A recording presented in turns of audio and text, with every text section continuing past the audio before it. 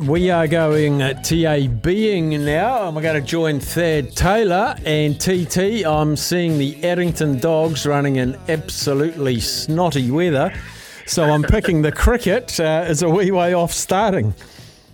Yeah, good afternoon, Steph. Yeah, it does. Yeah, exactly. Yeah, it's a nice little reference, Addington to Hagley Park, not too far away from each other. So, yeah, it doesn't look like we're going to get away on time, I wouldn't have thought. But in saying that, they say Hagley's a good drying ground. So $1.37 the Kiwis, $2.90 the Sri Lankans. Not many can see the Sri Lankans causing much of a challenge to our lads this afternoon if we do get any sort of game. I guess a shortened game gives it a bit more variability. So perhaps if you were looking to take the outsider, you maybe do that if the overs are shortened because, funny things can happen in those short games. But get into the power play, Staff. I see Will Young or Daryl Mitchell to score a century, been boosted to $4, but there are plenty of interesting power plays the guys have come up with to have a bit of a look there. And but the way they went last time, New Zealand, it's hard to see the Sri Lankans causing much of an upset here, I would have thought.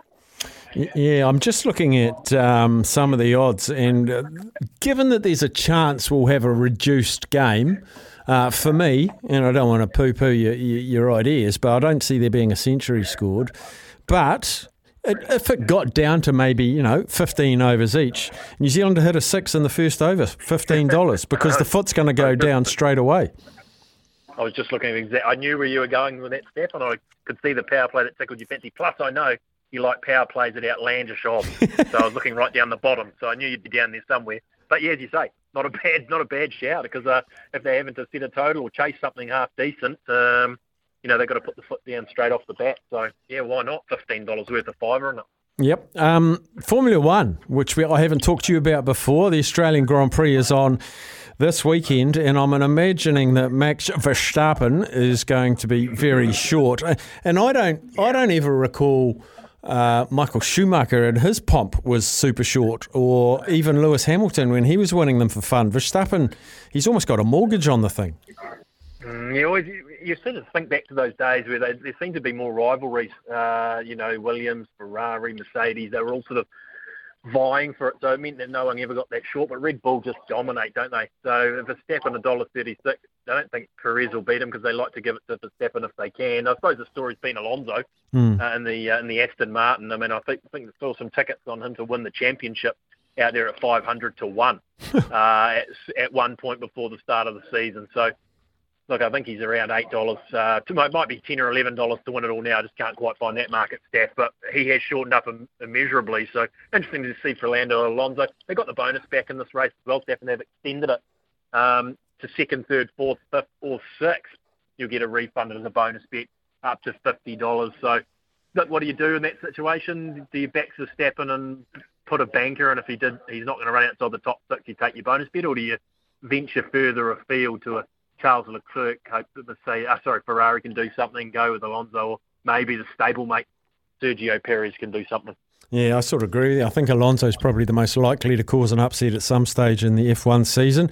Something I'm going to do, whoever we talk to from the TRB, on the daily, a monster game of rugby this weekend. The Chiefs are hosting the Blues. It was pretty much a coin flip, but I know sort of Tuesday's moving day for the odds. Have we seen movement in the Chiefs-Blues game? Yeah, down to $1.77, the Chiefs. So we have seen movement. They get a few players back. They obviously rested a few last weekend and still got the job done. So I think with that, those players coming back into the side, their Chiefs are at home. It's always worth a few points. So yeah, they has gone that way. And as you say, it is a good time to have a bit of a look at the odds Monday, Tuesday, because that's when you're going to get the movement in these markets. These markets become rock solid, as you well know.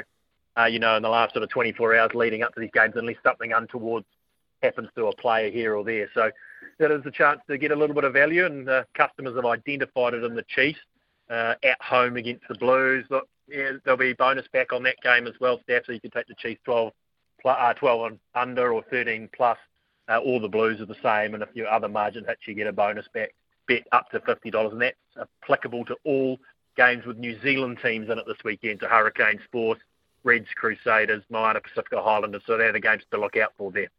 Now, given you've been involved in the racing bookmaking for a long, long time, you would have been poring over the fields for tomorrow in New Zealand. Mata mata. Always put on a good race, so gun to your head, you have to give me one for tomorrow. Steph, no, I can't. I haven't got there yet. I have not got there yet. Yeah, no, I'm working on it right now, so I haven't got anything for you. Would you believe it? I'll give you one for Saturday, though, Steph, because it's the Australian Derby. The fields have just been drawn, and Sharp and Smart is the Kiwi runner for Graham and Debbie Rogerson, who will be favourite in the race. Drew Barrier 17. Watch out for a horse by the name of Mark Twain. Draws Barrier 5, ran fourth in the New Zealand Derby behind Sharp and Smart, and by all accounts has been flying at around $8. So maybe there's one for Saturday for you. Mark Twain, that's the best I can do at this stage. Magnificent Christian name too. Why wouldn't I? Yeah, exactly. Well named. Good on you, TT. Good catching up. See you, buddy. Thanks, Davey. See you. TT, Thad Taylor, giving us Mark Twain for Saturday. And just looking at that market, here we go. Sharp and Smart at 350. Pericles is at 6.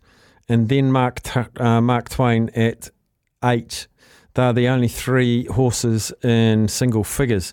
Man's Voice 11, Elliptical 13, Andalus 11. So Mark Twain at 8. That might find a little bit of my speculative money. Right, we'll have a break. We've got the results of our first of our head-to-heads in the Coaching King of the Ring. We will announce those. Is it Belichick or Waller? And is it Fred Allen or Lois Muir? The results and the next head-to-head after the break.